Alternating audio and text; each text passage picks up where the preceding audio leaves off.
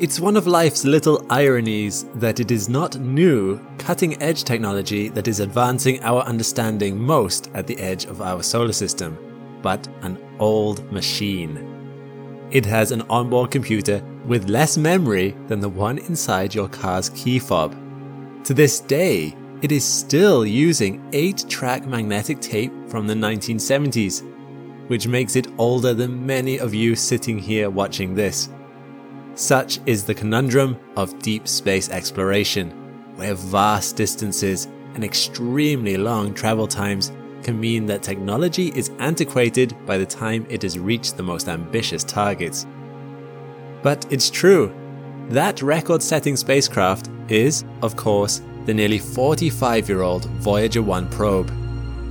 Along with its twin, Voyager 2, it became the first human-made object to reach interstellar space. It takes over 21 hours for NASA to send and receive radio signals with Voyager 1, covering a distance of 23 billion kilometers, versus about 20 minutes to send a radio signal to Mars.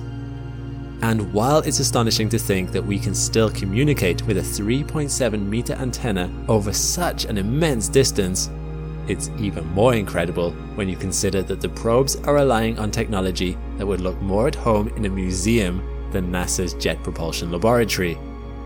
For such technology to have done so well, lasting so long, it must have been special. So, what secrets lie inside? How were Voyager's engineers able to build spacecraft capable of operating continuously for such a long time, beating all records?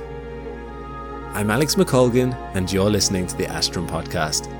Join me today as we explore the technology of the Voyager probes and learn how a series of shrewd engineering choices paved the way for the most ambitious and stunningly successful mission in the history of space exploration. Although Voyagers 1 and 2 were initially built for a 5-year mission to explore Jupiter and Saturn and their larger moons, their team of forward-thinking scientists and engineers made a number of design choices that enabled the probes to hold up over a much longer journey. To recap, after completing all of its initial objectives on Jupiter and Saturn, the Voyager 2 mission team added flybys of Uranus and Neptune. Once these two were completed, NASA announced the start of the even more ambitious Voyager interstellar mission, with the purpose of exploring the outer limits of the Sun's sphere of influence and beyond. This final journey would take both probes off the ecliptic to unexplored parts of the solar system, such as the termination shock and the denser and hotter heliosheath, before finally crossing the heliopause into interstellar space. Let's start with one of the most consequential decisions, the energy source. Each probe is equipped with a long-lasting radioisotope thermoelectric generator, which converts heat from the decaying plutonium-238 isotope into electric power. These generators were capable of producing 157 watts of electrical power upon takeoff, about enough to power a laptop and maybe charge a mobile phone too. This might not sound like much, but was more than Voyager needed. While a radioisotope generator meant that power production was in constant decline, it would halve in strength every 87.7 years, it would still be enough power to keep the essentials on the probes running until at least 2025. This long-term energy capacity was no accident. You see, when the Voyagers launched in 1977, NASA faced a unique opportunity. The planets would soon be in a 1 in 176 year alignment that had last occurred during Napoleon's first reign. This rare alignment would not only allow the Voyagers to visit Neptune and Uranus with minimal course adjustment, but also give the probes a gravity assist from each of the 4 outer giants they visited, thereby increasing their effective velocity beyond what they could get from their own rocket propulsion.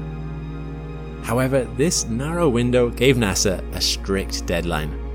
There wasn't enough time to plan follow-up missions, and the United States Congress wouldn't earmark enough funding for a longer expedition, like the Grand Tour NASA first proposed. So, what did Voyager's team do? they devised a series of engineering feats to optimize the probes for a potentially longer mission and fervently hoped that the funding would follow. Each of the Voyager probes is equipped with 11 scientific instruments. Most of them have redundancies in case of machine failure, which can be toggled on and off to conserve power. To adjust course and orientation, the probes are equipped with gyroscopes for stabilization, referencing instruments, and 16 hydrazine thrusters, including 8 backups. Backups, and good backups at that, were key to the Voyager probe's longevity. They proved to be vital, as Voyager 2's main thrusters stopped working after 37 years. Its backup thrusters had to engage after 4 decades of idleness. And guess what? They worked perfectly, highlighting the excellent engineering that went into them.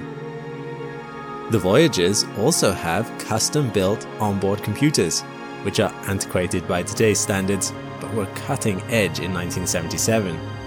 The probe's wide-angle and narrow-angle lens cameras are controlled by a computer command subsystem, which has fixed programs like fault detection and correction routines.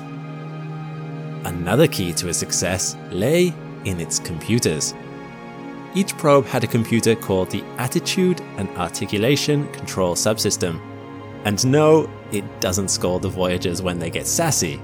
Attitude refers to probes' orientations with respect to the Earth, without which their high-gain antennae would be unable to send or receive signals from NASA's Deep Space Network.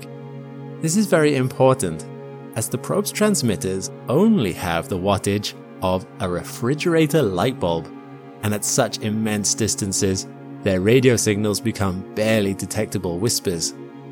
To communicate with the Voyager team and vice versa, the probe's antennae must be facing the Earth, and the Deep Space Network must in turn know exactly where they are.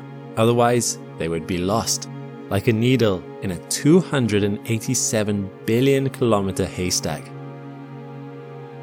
Each Voyager spacecraft has a 3.7 meter antenna for real-time transmission and an 8-track digital tape recorder capable of buffering 536 megabits for future transmission, enough to store 100 photographs.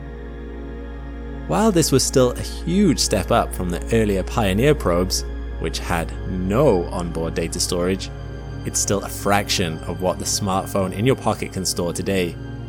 Despite these limitations, the DTRs were built to last. Odetics, which manufactured them, claimed that their DTRs could process over 4,000 kilometers of tape without taking visible wear and tear. They had to withstand the harshest environments imaginable and undergo rigors that had never before been tested. Yet the Voyager DTRs performed without data loss or machine failure, and Voyager 1's DTR is still working to this day, although Voyager 2's DTR was turned off in 2007 to conserve power. Not bad for machines 12 years older than the World Wide Web. Durability was a chief concern during Voyager's planning. There are many unknowns in a mission of this magnitude. To get to Jupiter, both Voyagers would have to pass through the asteroid belt.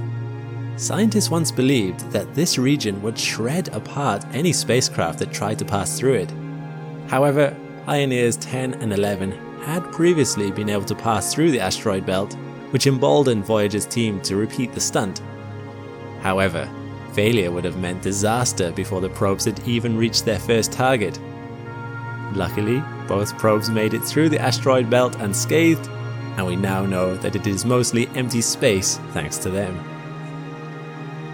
Even with all these successes, and with the probes performing far better than their engineers could possibly have hoped for, as the two spacecraft traveled through the vastness between the planets, there was still at least one more hurdle to cross.